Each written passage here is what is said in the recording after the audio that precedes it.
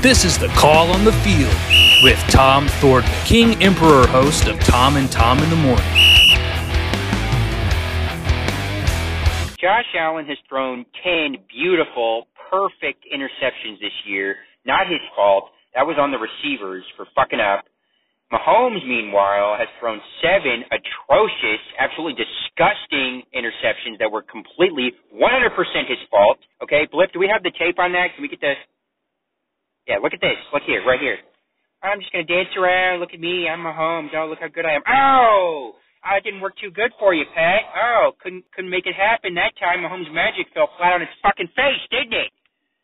Yeah, so that's why I'm giving Josh Allen triple A plus, Mahomes a double F minus, and I think it's pretty clear. The eye test doesn't lie. Josh Allen's MVP, Patrick Mahomes, is probably going to be bounced out of this fucking league. Back to you in the studio, Tom.